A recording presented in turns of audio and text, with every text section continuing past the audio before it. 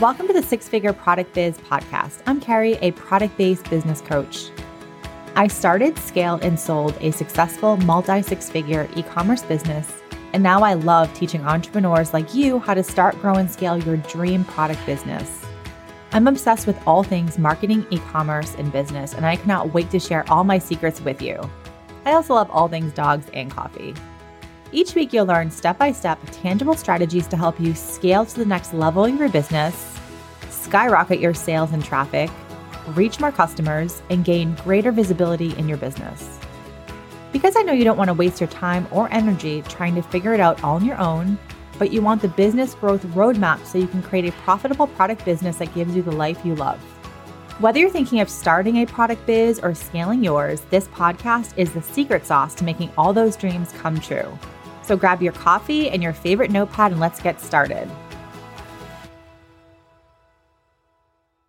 Welcome to episode 135 of the Six Figure Product Business Podcast. Today's episode, we are chatting with Lindsey Nadler, who is the CEO of the CEO Hat Club, an incredible, beautiful high-end brand where she sells beautiful hats and makes female entrepreneurs step into the CEO hat of their dreams.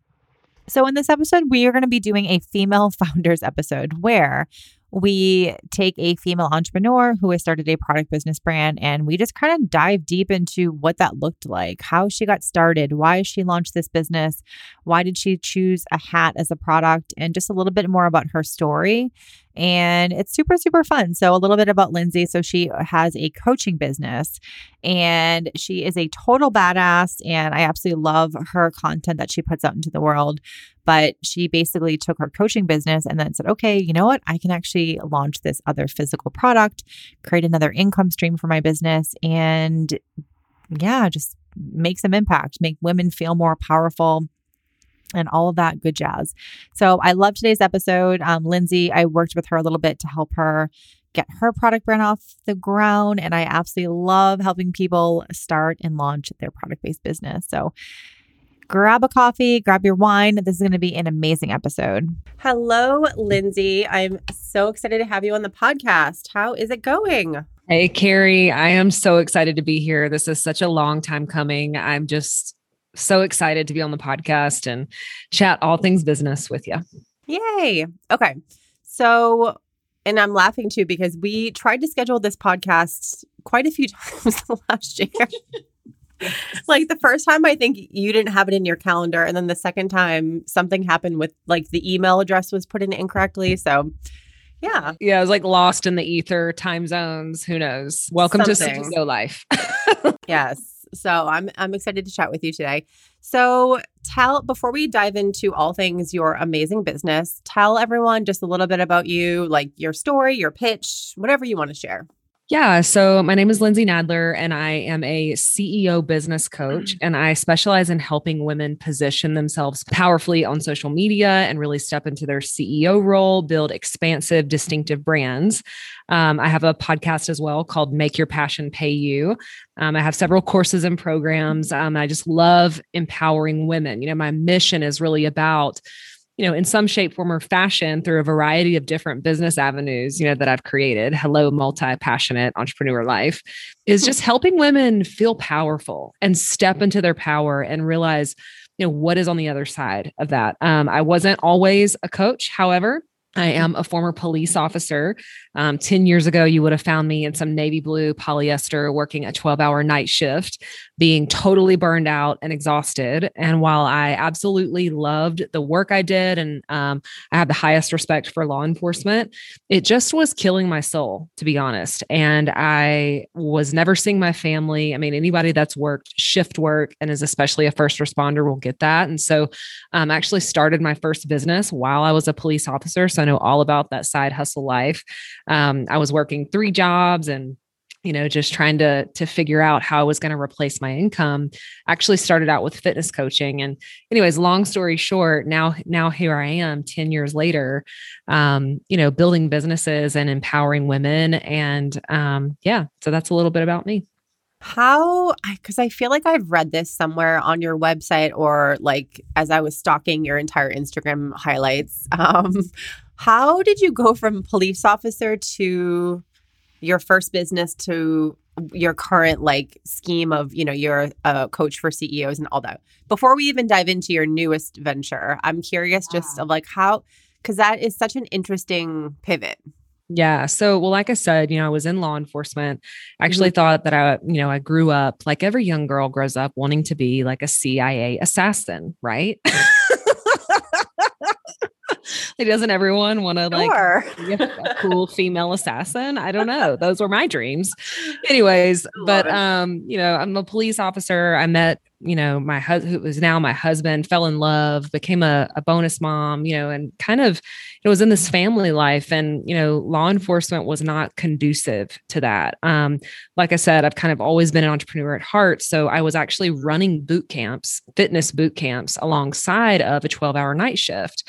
And my first introduction to business was that, combined with a network marketing company that was nutrition supplements. So it kind of all went hand in hand. And that network marketing company, which I feel like, so many of them get a bad rap, but I feel like they're really beautiful for helping business owners really learn entrepreneurship and learn personal growth and learn how to, sell things. And this was back in the day, before social media was really a thing. And so, this was like the in-home parties and mixers and stuff, which are like so to me now, but I learned so much. Like if you can learn how to speak and sell and, everything that I did back then, informed what I do today. If you can learn how to be successful in network marketing, I really believe that you can be successful at anything.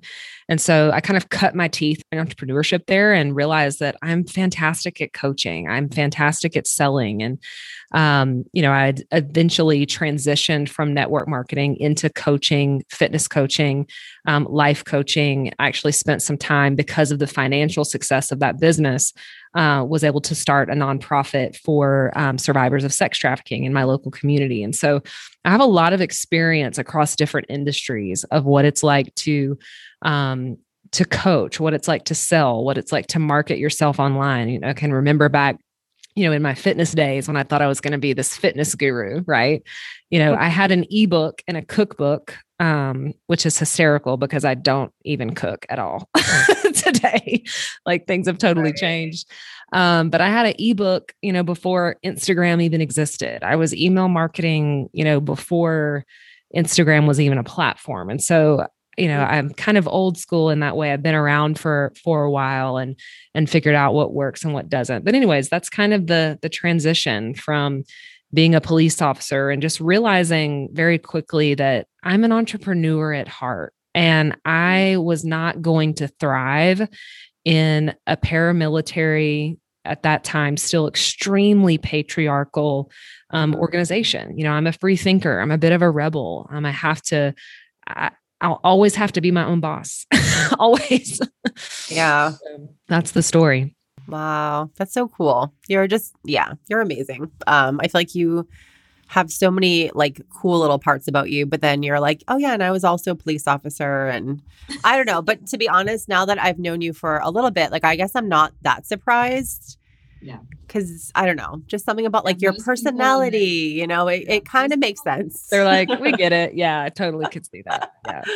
It would be interesting, so at first, because, I would say, I'm this, 5'8" blonde in shape, gal. One thing that there's so many stigmas around women in law enforcement that just suck. And, one thing that people tell me all the time, which would be so offensive, that, I'd be like, oh, I'm a police officer. And they'd be like, really? What do you do? And I'd be like, what do you mean? And they're like, do you like work back in the records department?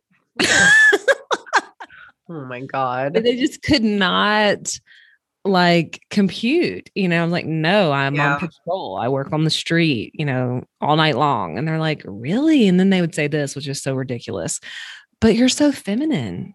And I'm like, oh my gosh. And people still sometimes say that. It's just so ridiculous. But once they get to know me, they're like, you were totally a cop, huh? Like, yeah, I was for sure. I love it. That's so awesome. And then let's hear about your new brand. Obviously, CEO Hat Club. anyone who is listening to this episode, I probably reference your brand, I don't know, like every 5 episodes, gushing over your product photos, your website, your lifestyle photos. I'm definitely a huge fan. But how did you, like, let's hear kind of the story with that brand. Like, let's hear what you sell. And then let's kind of talk about like the early days. What made you decide to start this brand? Because you already are a business coach. You do a lot of different things. Yeah, for sure. So, in my business coaching, I talk so much to women about being the CEO, about taking your power back, treating your business like a business, really operating from this standpoint of power, that you're not just running a little business. This isn't a side hustle.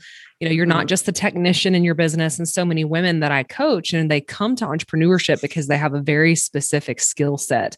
Either they're a service provider or they're a coach as well. And they really get stuck in this mindset of, I'm a coach first, I'm a healer first, instead of CEO first. And if you want to build a true business, you have to have this mindset of, I'm the CEO, I'm the boss. I'm not a victim to my business. I'm not just, this is serious. This is something that I'm really building. So I talk a lot about that. So many of our problems in business can be solved when we put our CEO hat on, right? So I was literally already talking about being a CEO, putting your CEO hat on, thinking like a CEO, being the boss. My course Boss Moves goes into this in depth, like what it means to be a confident CEO leader and taking your power back. So that was already a huge part of my brand message. And then combined with the fact that I am in fact a hat snob. I love hats. I source great hats. I'm always wearing a hat. That was all over my feed, all over my brand. And, it's a power play. It's an embodiment tool. It's a confidence builder. When you put on a hat, you're owning the room. You're walking in different. People are going to ask you, where'd you get your hat? People are going to look at you. People are going to see you. And so that started happening in my local community and online. People would be like, I love your hats. Where do you get your hats? Like, oh, that hat's so cool. Where do you get your hats? And I'm like, love it. Light bulb moment. Got an idea here. And I also started to notice, that there is a particular genre of women that are hat ladies, hat girls. And, especially in the entrepreneur space, our hats are a eye catcher for your feed. They stop the scroll, they get attention. They're almost like a prop for your brand photo shoots. And so, I think I was actually on a wine tour with some of my friends here, in Idaho, and I was actually talking to them about this idea. I was like, I'm kind of thinking about this. Like, is there a market for it? And like on that same day, like 5 people stopped me in the street while I was with them. Where'd you get your hat? Hey, where'd you get that hat? It's like they never seen hats before. It was crazy. And so I said, awesome. I'm going to do this. I think I'm going to try this out. And, long story short, I hired you. Hired you immediately. And here's a lesson for your listeners. Like, don't do this alone. Don't try to piecemeal this together. Like, I knew, like, look, like I know what my skill set is, but I also know what my skill set is not. And I need to know if this is viable, and I need to launch this the correct way, and I need to get this off the ground. And so I found you through a referral, Madison Tinder, and hired you, and you were instrumental in helping us launch this thing. And so, yeah, that's it. I love that. I feel like I love so many little parts of that. The first thing that I love is like, I think 2 things. One is that you already were wearing the product. It was already a part of your brand before you even had the idea to launch the product. And then 2, when you were out at the wine tour, or maybe it was before that, people were kind of asking you, where did you get your hat? And it was like, like the light bulbs start going off in the brain. Like, I wonder how can I capitalize this? How can I monetize this? I love hats. It makes sense for my brand. Like, let's do a hat brand. So I love that so much. Yeah. And, to answer your question kind of about the early days, just the psychology behind it was, I knew we can't just be like every other hat company. We can't just say we sell hats. We sell hats for powerful women. Like, we're building a true avatar. We're building a vibe. We're building a brand, where people want to be powerful. The hat represents, we're not just selling hats, we're selling confidence. We're selling power. We're selling a tool that you can step into. And, that's one of the things initially, I knew like we were going to have to niche this down just a touch. We're going to have to really create a version of a woman that women aspire to be, a community that they can be a part of, like the CEO hat club. Like I want to be a part of the cool girl club. Like so many women would tell me that. So it's another lesson in really listening to the market and listening to the psychological components, behind what people are saying. Like women would say, I want to be a part of like the cool girl hat club. I want to wear those hats. I want to be able to pull that off. I want to be able to own it. And I said, okay. That's another piece to this. And what's been so beautiful, Carrie, is that we'll have women that come to us, especially like when I do a pop-up shop. And that's really where the beauty happens too, is they'll walk in the door and they'll be like, I can't wear those hats. And I think you were kind of like this at first. I totally was. I'm not a hat person, Lindsey. And you were like, hell no, everybody is a hat person. You haven't found the right hat. Yes. And it's just a belief that you tell yourself. Like, how often do we do this as women? Yeah. Like we just immediately start counting ourselves out. Like, I can't wear that. Yeah. I can't pull that off. I can't do that. Like, I'm not like so-and-so. And it's like, that's just a story. Like, stop that. Of course you can. You can wear anything that you want if you choose to wear it. Last time I checked, you're not allergic to hats. Like you didn't come out the womb with some like genetic deficiency towards hats or like just put it on your head and rock it and own it. And so we'll have women that come in saying that. And then, I'll kind of talk them through that and they'll leave with 3 or 4 hats and then become a total hat addict. And they come back and they buy hats over and over and over again. And that was been the real beauty and the cool part. And really the mission behind the company is, we want women stepping in their power and to be confident, know they can own it. And our hats help them do that. Oh, it's amazing. Amazing. So in the early stages, like what was there anything that like almost kept you from doing this? Like, did you have any big fears around like, will this work? Can I do this? Can I juggle both businesses? Because obviously in your other business, you probably do a lot of things. Like what were your what were your concerns? Yeah, all of those things. How am I going to be able to run 2 businesses at once? For sure. Yeah. And I think the answer to that has been prioritizing your time and really focusing only on what's essential, not all of the things that you could do, but just the few things that are driving the needle in your stage of business. Now, if I wouldn't have known what I know as a coach and what I know as a CEO, I think I probably would have struggled way more than that. So that is a one thing that I had on this. Like I know how to run businesses. I know how to prioritize. I know what this is going to take. But then the other part was like, is this a viable business? Like, are women really going to buy hats on the internet that they can't try on? So that was a huge thing that, I was concerned about. Like, hats are a different, a little bit different animal, as far as, women do want, it's not like when you buy clothes, I guess it's a little bit different. Maybe it's not, I don't know, but, kind of helping overcome that objection. Well, I don't want to buy this if I can't try it on type of deal. So, really being sure in our marketing that we're helping people experience the product, that we will troubleshoot with them in the DM, that we're really explaining, and helping them find the best hat for them virtually, to kind of get through, overcome some of the objections about trying on hats. But yeah, I think those are my biggest ones. Like, how am I going to juggle this? Is this viable? Yeah. Will this work really? I'm not so-and-so hat brand. I'm not so-and-so company. Can I even compete here? And transparently, I still struggle with that. I think any business owner, struggles with those things. Like, is this going to work? Like, is this worth it? Or is this just a shiny object? Is this just a distraction? So. And since you launched your store, this was it last January? Was it January of last year? Is that right? February? Late February of 2021. Okay. Yeah. Okay. So when you launched, I know you had, because I remember speaking to you after, I believe you had quite a good launch. How was your launch process? Like, were you stressed before? What did the launch look like for you? Yeah. So I love this question. So we had a 10K, we had a 10K launch right off the bat in February, which if you're familiar listeners, y'all know if you're in retail, February is kind of like no man. Yeah. Like it's right after, it's like a horrible time. Yeah. But we kind of leveraged it because it was like this cool, exciting thing, right? Like nothing is really going on. Like, there's some things to buy. It's kind of this February is a very weird time. But we did it, we launched, had a $10,000 launch right off the bat. And, the lucky thing is that I do know how to launch and I do know how to market, from my other business. But one of the things that we really did was we spent a lot of time hyping.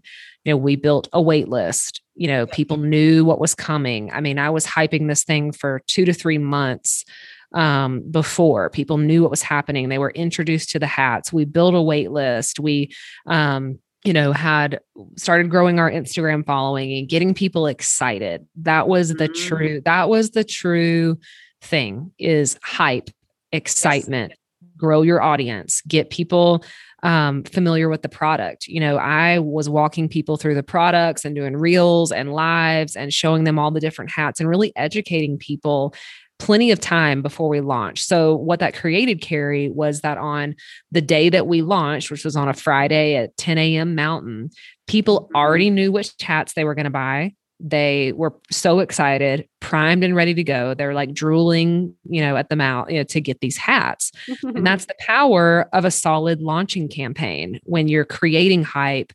you're really, creating community and you're really talking to and educating your audience through all of this stuff and getting people excited. That being said, I was still extremely nervous because you never know. People can be so flaky and, our price point, this isn't the cheap hat you're going to get at Target or Walmart. Like these are quality, incredible hats.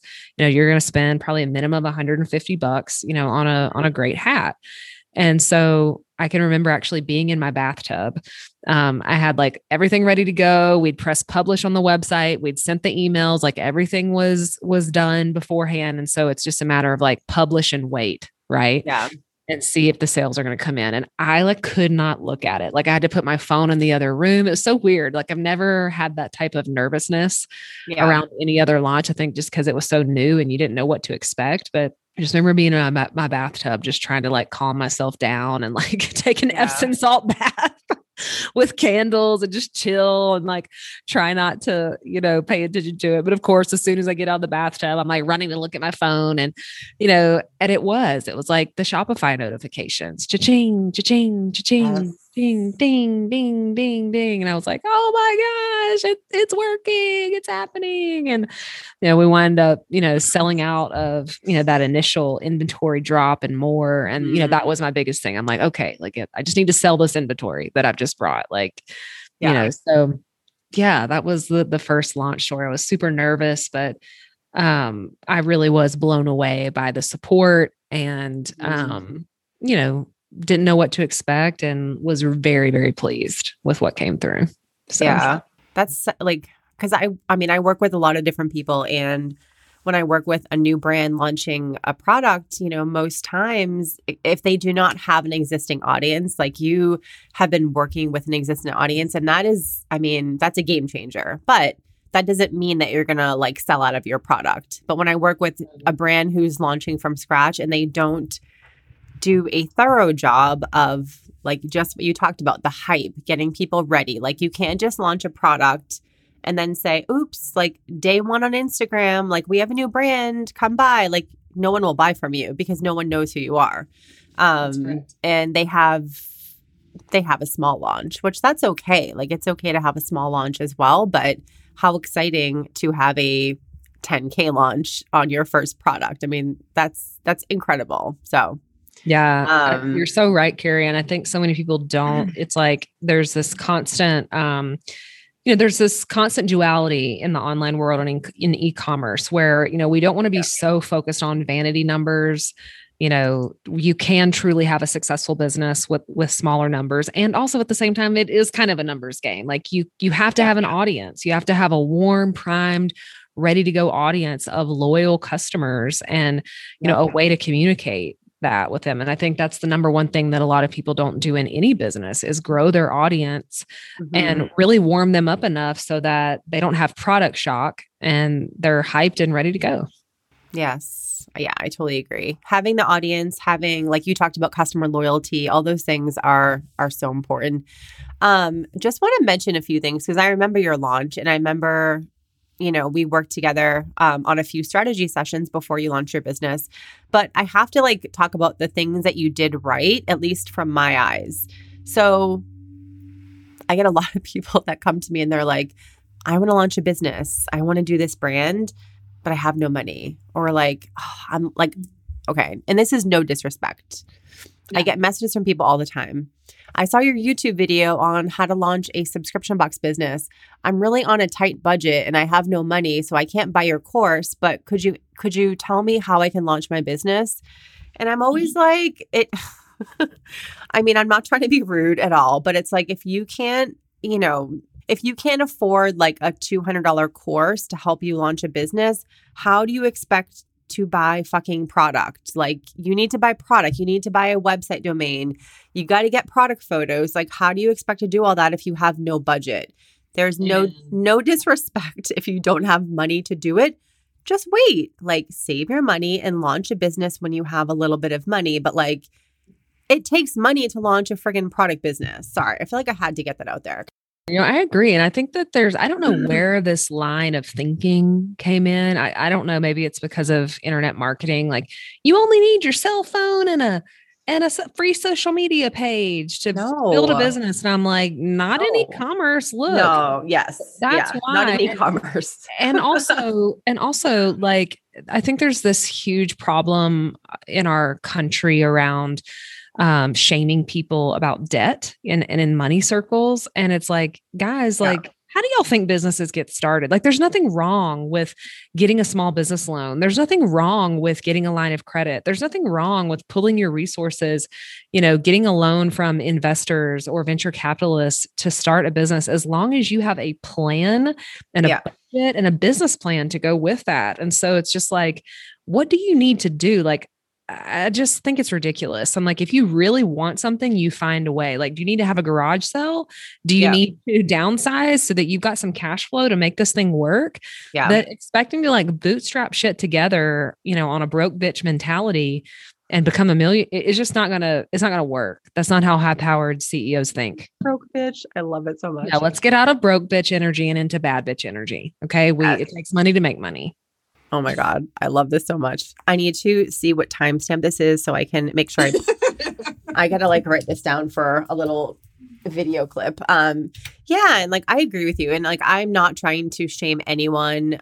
If you don't have money, that's great. But I've done multiple podcast episodes where I talk about how do you invest when you think you can't afford it? And I talked about literally situations where I went through my closet and sold this was 10 years ago when I actually used to work in corporate America and I used to be actually fashionable. And so I had a couple Burberry bags, a Burberry scarf. I went through and sold all that stuff to be able to pay for a coach, a mastermind program.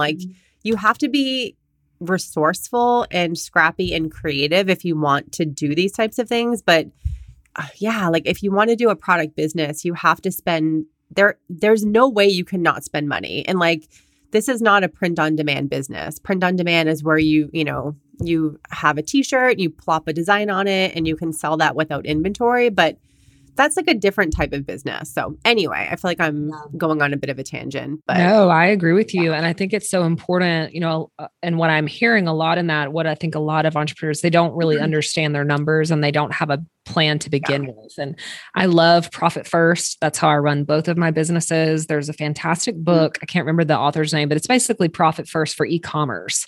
And it talks you through, inventory and future pacing that. And because, on the topic of inventory, that's where a lot of business owners, do get into trouble because all of their money is going back into inventory and they're not prioritizing profit first. They're not, and they can never get ahead. Now that is a choice that you can make in the first year, the growth stage of your business, where everything's going back into your business, but you have to have a plan for profit, and you have to know your numbers. You have to know how to price things, Yeah. and do it to where you know how many units of XYZ product you've got to sell in order to to be profitable. So we got to have a plan out here. Yes, absolutely. And I'll have to chat with you about that book, because I need to be able to refer that to people. That sounds like a really, really good book. But yes, I totally agree with you about being aware of your numbers, and not just inventory is like, and I speak from experience. I made a lot of mistakes with inventory, and when I sold my product business, I had to go through, and I lived in Seattle. Our entire garage and first floor of our townhouse was inventory, boxes up to the ceiling. You don't know how much inventory you have if you're not really keeping your eye on it. And I had something like, when I sold the business, I had I think it was either $10,000 or $15,000 worth of inventory in my house that I had to ship off to the new owner. So not only do I now have to pay to ship it, but that's $15,000 of product that's not in my pocket, because obviously let's assume it's 50%. I can charge 50% more, which is like a standard. If I buy a product wholesale, I can sell it retail for, 50%. So that could have been like 20, 30,000 more that I could have had in my pocket. So inventory is a tricky little bitch. It is. And it's where your money is. It's like, I heard somebody say, if you're looking for more money in your business, look on your shelves. Like, what are you promoting? Like, if something isn't doing well, let's talk about another way to sell it or show it, or there's some reason why it's not selling like it needs to. But yeah. And that was a huge, going back to the question around, fears and struggles in the beginning, that was my main goal. I'm like, I never want any inventory. I know. I want to sell out of everything. I don't want to be stuck with a ton of hats I can't sell. And, that fear around that too. So no, but that's smart though, because again, I feel like I'm referring to people that I've worked with, and of course I won't use names, but so every time I work with someone to help them launch their business, they're like, and you were the opposite, which I love. You were the only person, a few people, but everyone that I work with that wants to launch a business, they're like, okay, I'm going to launch this business. I have no audience. I'm kind of on a budget. However, I want to launch with 1,000 of this product, and I have no clue if anyone wants to buy it. And I'm always like, hell no. Launch with minimal items, have a good plan where you can replenish quickly. You can do pre-sale, you can do a lot of things, but do not buy a shitload of inventory before you know if your customers are actually going to buy it. And you don't know if people are going to buy it until you actually have it for sale on your website and people buy it. Just because your friends say, oh, I'll definitely buy all your hats. Mm-hmm. They might, but guess what? They probably won't buy the damn hats. So start small and start simple. Look at what sells and then buy more of that. Absolutely. When we launched, we started with 6 hats. Mm-hmm. And this is kind of another lesson into behind the scenes of what made that first launch so great. We started with 6 hats, and 3 hats each went into 3 different collections.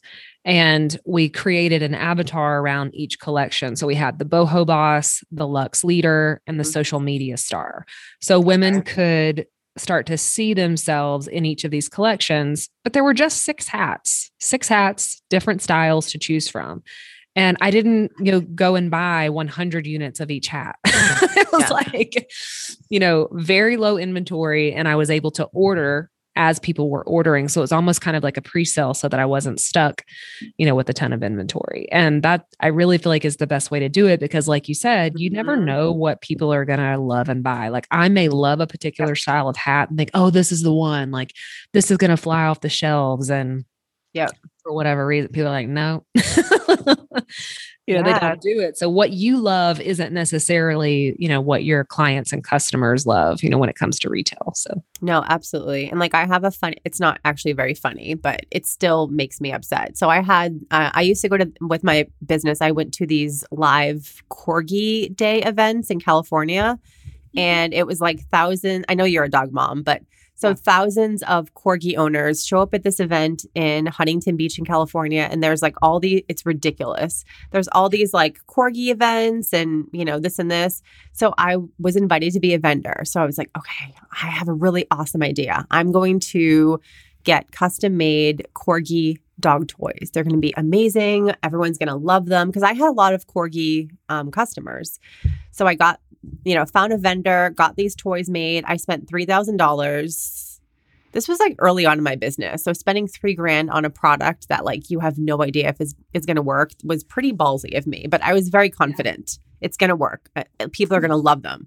I go to this event with my box of corgi toys and guess how many I sold? 2. No, not one. Not one goddamn toy did I sell. And I went to future Corgi Day events. I think I may have sold 1 or 2. People did not want this toy. I still have some of those toys in my garage today. Like I could never get rid of those things. So I basically took $3,000 and ripped it up in the air and threw it like it was confetti. So it's a good lesson that validate your product idea before you buy a lot. And you only can do that by selling it first. So That's right. Yes. Oh, the damn corgi toys. Yeah. They I get like really upset on the inside when I think about it. But that's like one of my worst.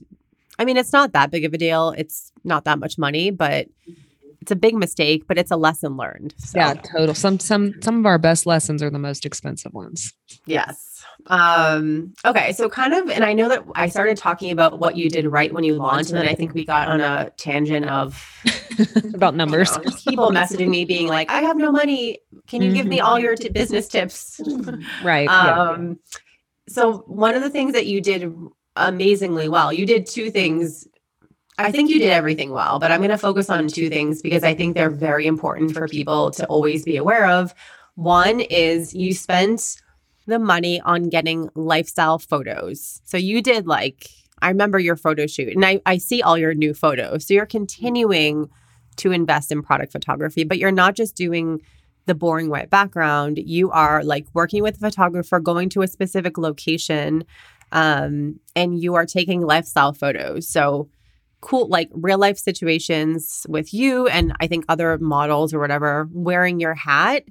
And they are I use your stuff as examples all the time for what you should do with your product photos on your website. So how did you kind of plan that? Did you know that those were essential to you selling your product? Okay. Yes. So I'm very fortunate that I have incredible brand photographers. And let me just say, they are fucking expensive. Okay. They are the best of the best.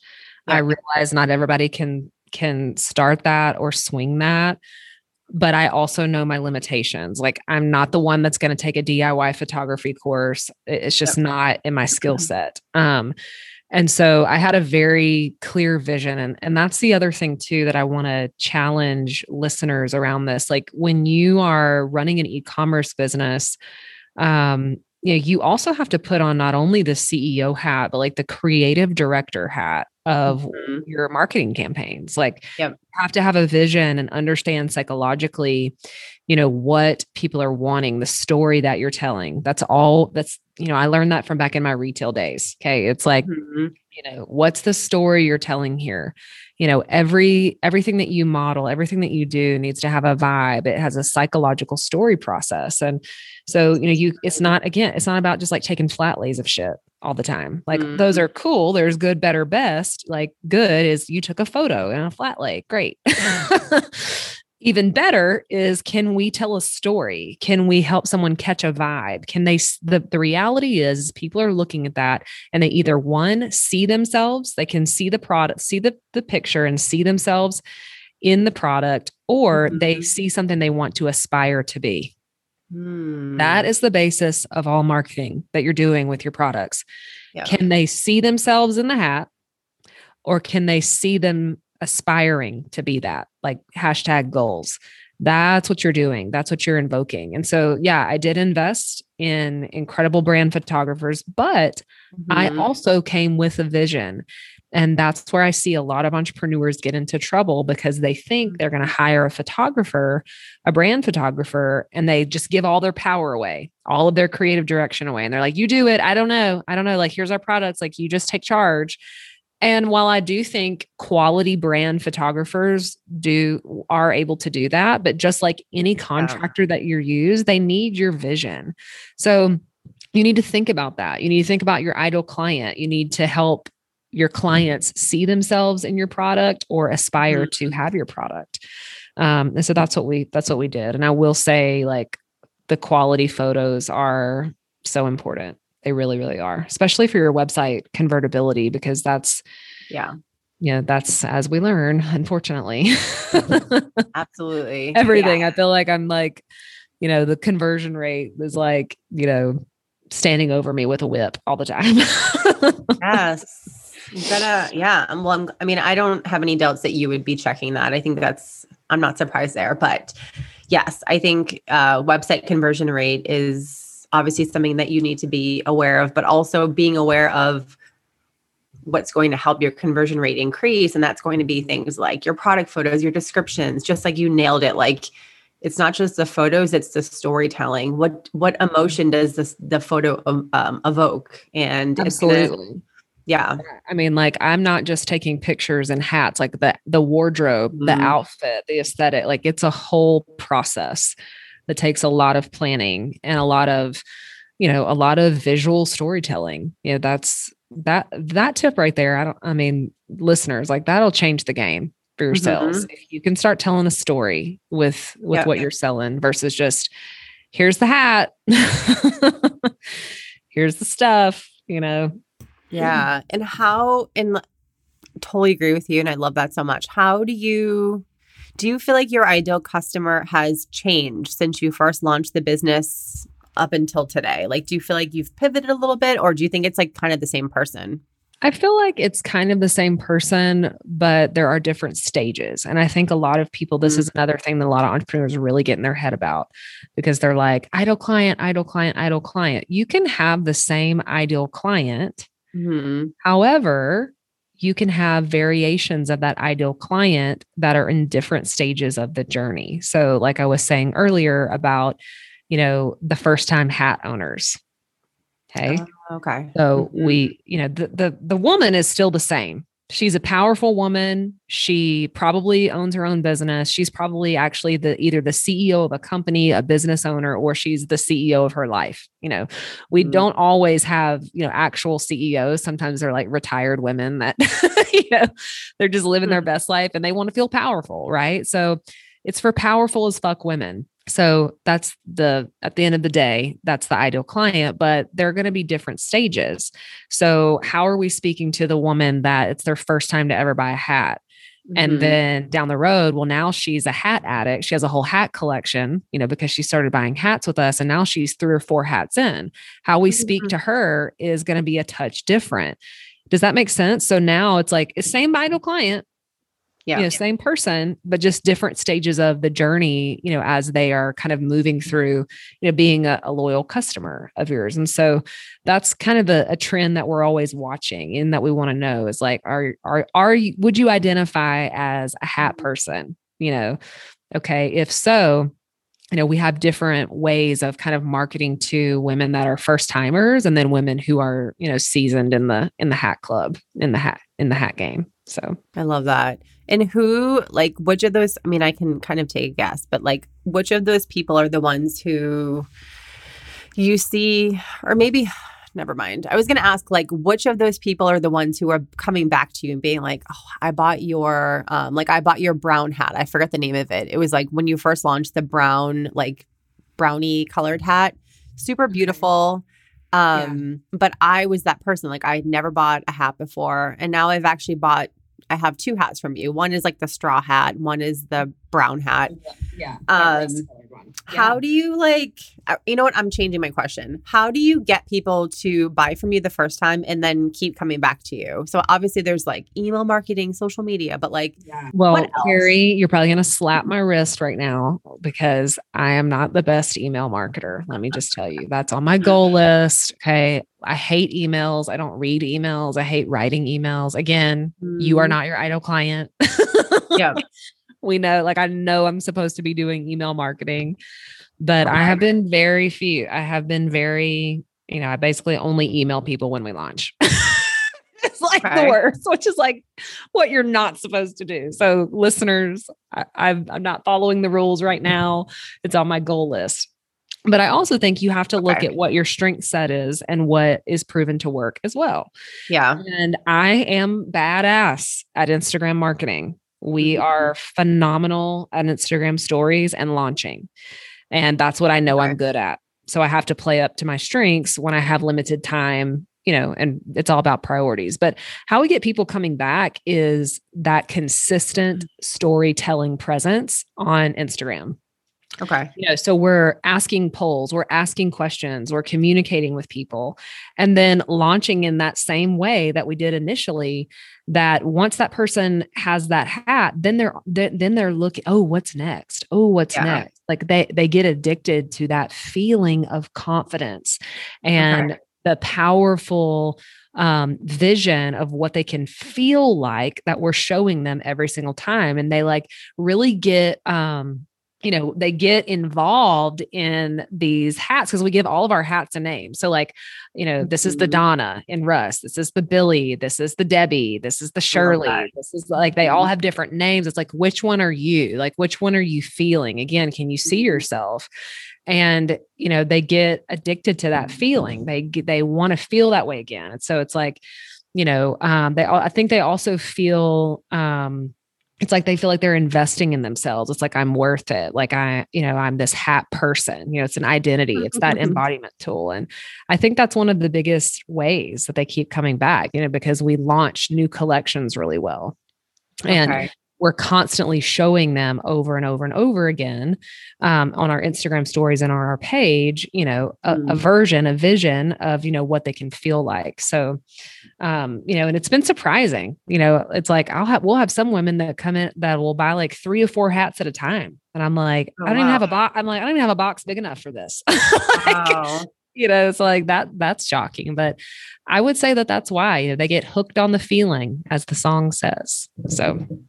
And I love that you're saying that, because it's not necessarily the hat, it's the transformation that someone feels from using your product. And that is something that we could spend an entire podcast episode talking about, but that's how you market your product. That's messaging, is when you can describe and make people feel something from your product, and then take that experience, bottle it up, and put that on your social media stories, your posts, your email. That's it right there. Yeah. And that, what you just said, Carrie, for all the listeners, that's the difference between building a brand and just slinging some products, on the internet.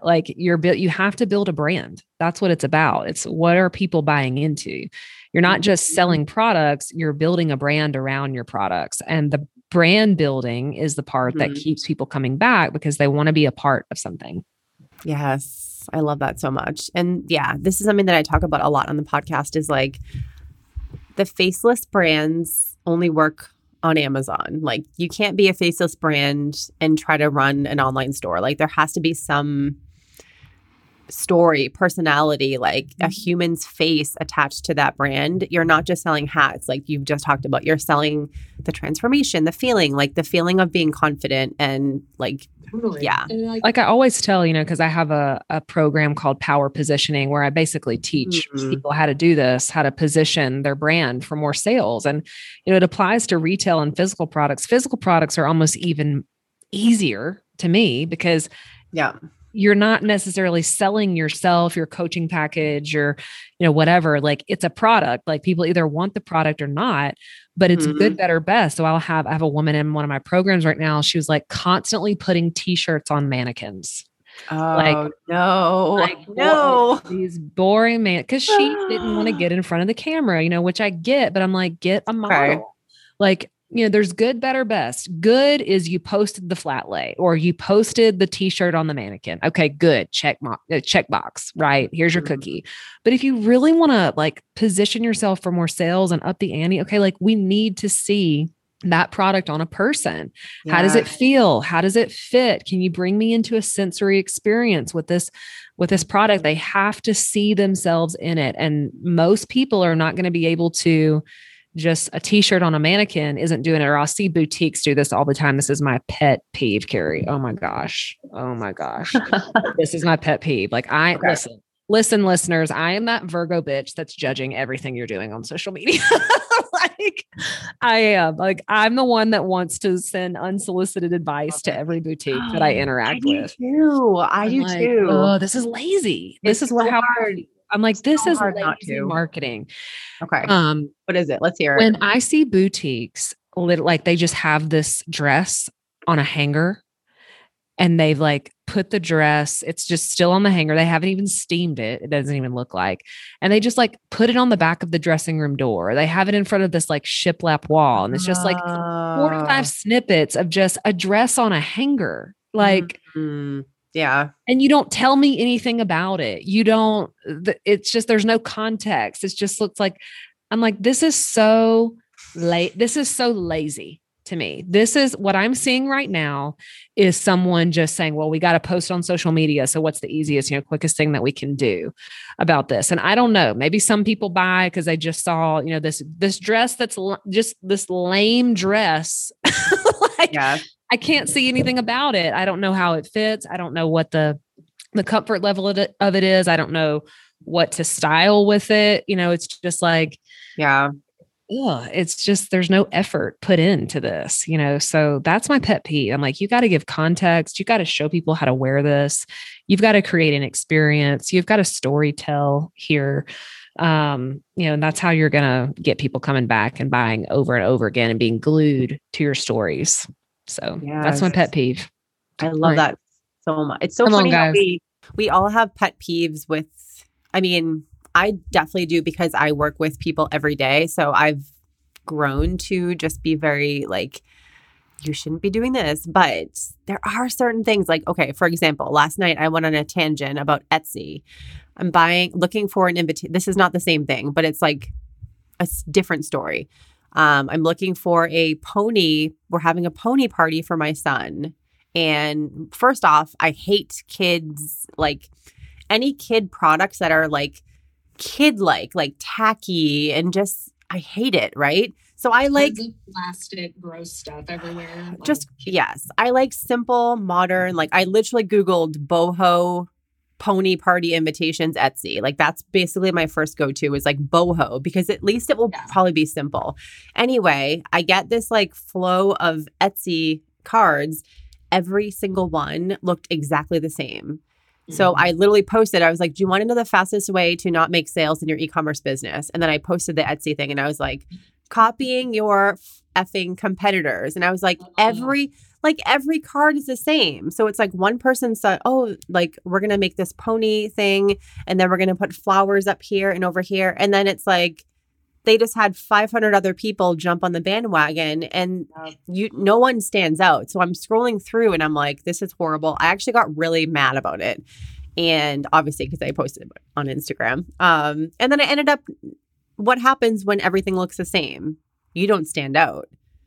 And so what? Then you're like, just go for the cheapest thing. I just X'd out of the browser and did a different search with like a different search term. And then I happened like half an hour later, I found something that was what I was looking for. But like that for me is a huge pet peeve when like everyone just copies what the other person does because you think, oh, like, well, if Susan is doing it, like it must be right. But what happens is your consumers are scrolling through social media, scrolling through a blog post. And if everything looks the same, you don't stand out and they're not going to stop on you. So for me, it's like, I understand why people do it because I think there's something that feels safe about like, well, if this person's doing it, they must be doing it right. So I'm going to be doing something similar, but it doesn't actually work for you. So it makes me very mad.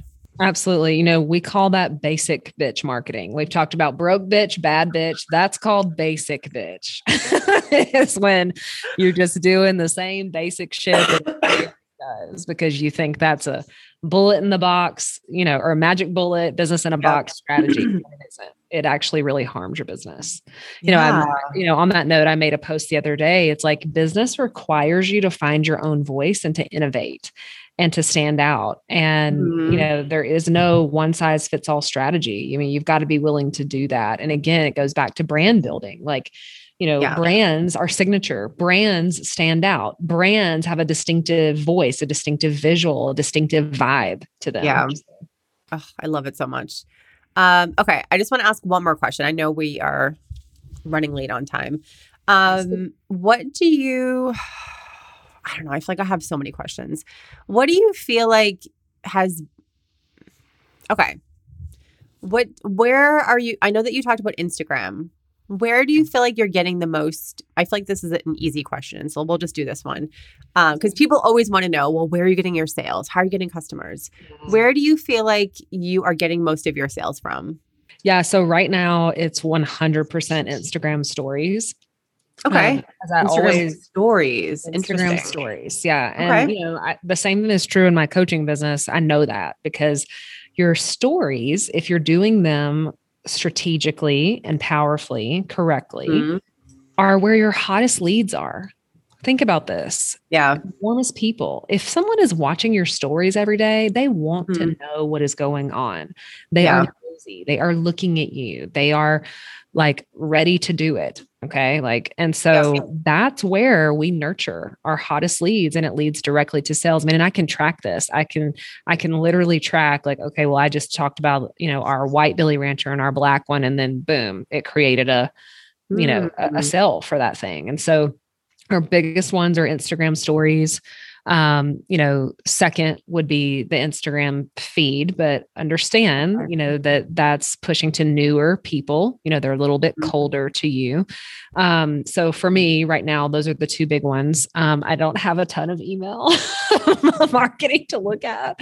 I'm sure that would be better. That probably would work. That's again, my goal. It's my goal, Carrie. I know. But that, and then, our in-person, we've really, for 2022, we've utilized our local community a little bit more. I finally started saying yes to some pop-up shops, yes to collaborative events with other people where we can share audiences. Nice. Yeah. And that's been really great too, because again, there's just something about in person. You get a group of girls together, they're trying on hats, and then it's third party credibility. Their friends like, oh, that hat looks good on you. It's like, it's done, so that's been exciting to do. But, Instagram is our go-to 100%. Instagram. And do you feel like, because I don't know, I feel like lately Instagram has been horrible across the board for a lot of people that I work with. And maybe it's just, I feel like it's trendy to also complain about Instagram. I think like, oh, the algorithm, my business isn't working because the algorithm hates me. I mean, I feel like we all hear that. Do you feel like Instagram has been challenging more lately, or do you think it's still working great for you? We've seen a slight little dip, this quarter, I would say. But I don't necessarily know that it's because of Instagram. I'm just very wary to blame anything on any social media platform ever. Yeah. Because I just don't think that that's the reason why things aren't working in your business. I think it's about you. I don't ever give my power away to any type of social media platform. I think the reality is that the shopping behavior of people is changing because of our economy and because we're, it just is. I mean, gas is $5 a gallon. I mean, like crazy. Grocery store bills are up. So it's like, we're kind of inflation is so high, and you have to look at some of that. I don't, again, do I want to give my power away to a recession? No, but you've got to study the buying behavior, of your people, and the data doesn't lie. So I don't know if that answered your question. We did have, I will say this about Instagram. We did have a hell of a time getting approved for Instagram shopping. That really pissed me off because we had to work, we had to go through Facebook, the Facebook commerce account, because, they're owned by one another, and follow all of these. I mean, it was just real crazy. And at the same time, speaking of giving your power away, I want everybody to understand we didn't have Instagram shopping for a solid year. Oh, wow. And still we're able to launch, still we're able to do all these things, build this business, all these things, and people were buying. And, I think sometimes we love to like put our, try to hang our coat on this one thing. Well, I'm not having sales because I can't get approved for Instagram shopping, and people can't click the link. And it's like, no, I don't even necessarily know if people buy straight from Instagram like that, like where they're actually clicking the products and actually buying on Instagram versus going to your website. So anyways, that's one thing that frustrated with me, but we've seen constant dips. Instagram's always changing, new features, new stuff. But I think that's the case with any platform. That's the nature of social media. Yeah, it just is what it is. So, and one last question. And this is a serious question. Are you on TikTok? I don't know what I'm doing on TikTok. I don't know what I'm doing on TikTok. Like right now, I'm just like reposting the reels that I make on Instagram and putting them on TikTok. Like, I don't know what I'm doing. Like that's also a goal, is because everybody says, and here's a lesson though. It's like, just because everybody is saying go to TikTok because TikTok is product land, doesn't necessarily mean it's for you right now in the season. Like if you can't learn how to sell on Instagram, what makes you think you're going to sell on TikTok? If you can't learn how to sell you got to learn how to sell shit. Like it's not always about the right platform. It's like, do you have the skill set of knowing how to sell your product? Once you learn that, you should be able to go to any platform and, given the right amount of time and focus, figure it out. That's my opinion. So right now I'm just repurposing reels onto TikTok.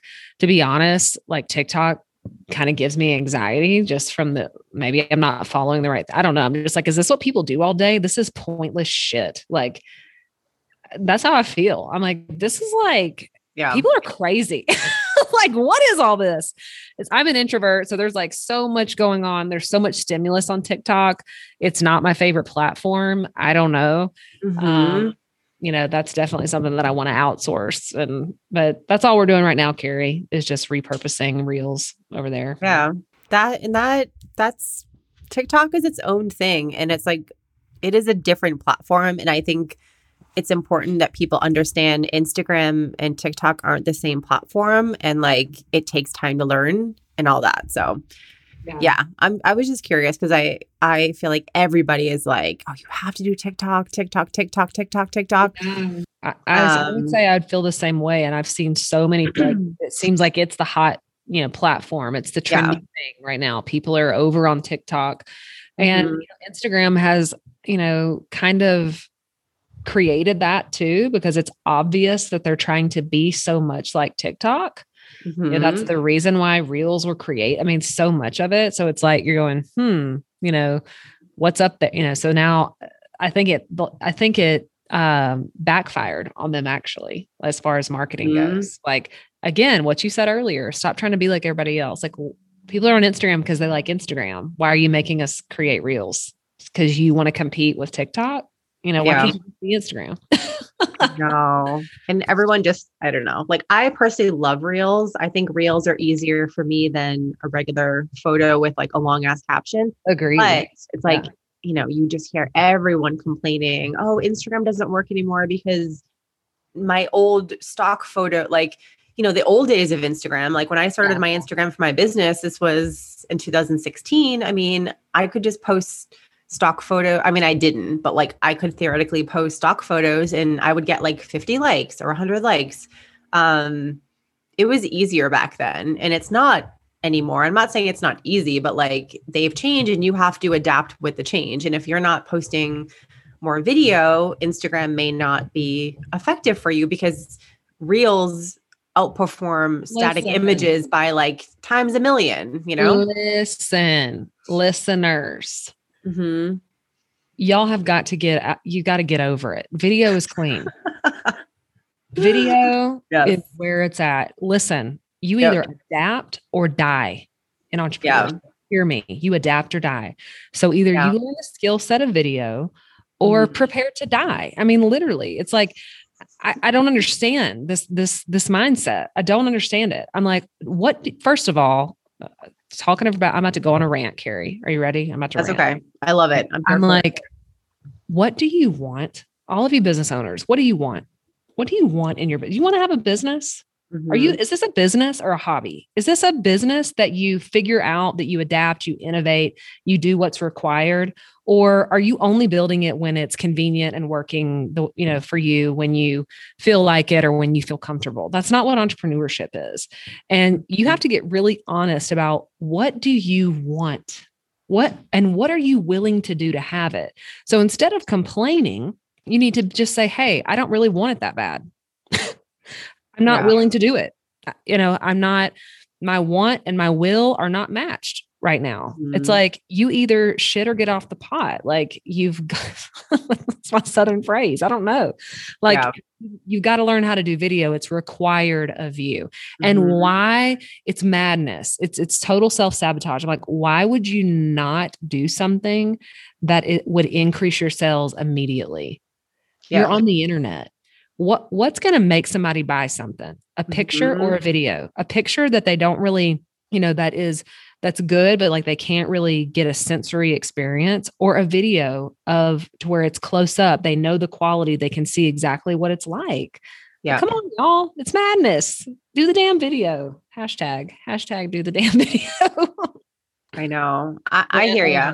Rant over. That's it. No, it's okay. Like, I think, unfortunately, tough love, like, people do need to hear and accept that, like, things have changed. Like 5 years ago, you didn't need to have video. 2022, you need to have video. And if you don't, you're not going to grow as much as other people. Like, I spoke at a conference last week, and I was talking about organic marketing. How do you grow your business organically without ads? And I talked about like my 3-step framework. And one of the frameworks is do things that help you show up on Google. Those are 2 things: blog posts or YouTube videos. And everyone's like, oh no, I could never do YouTube. And I showed an example of this scrunchie company. Okay, scrunchies. They have 165,000 subscribers. Do you want to know what kind of content they post every single day?